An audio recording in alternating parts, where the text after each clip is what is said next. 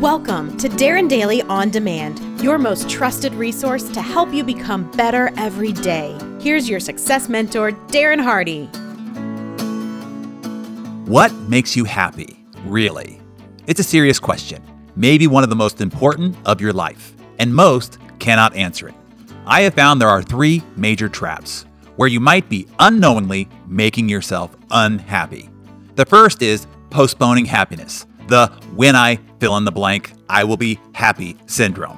The reality is, happiness isn't something to be acquired in the future. You are either happy now or not. The then never arrives.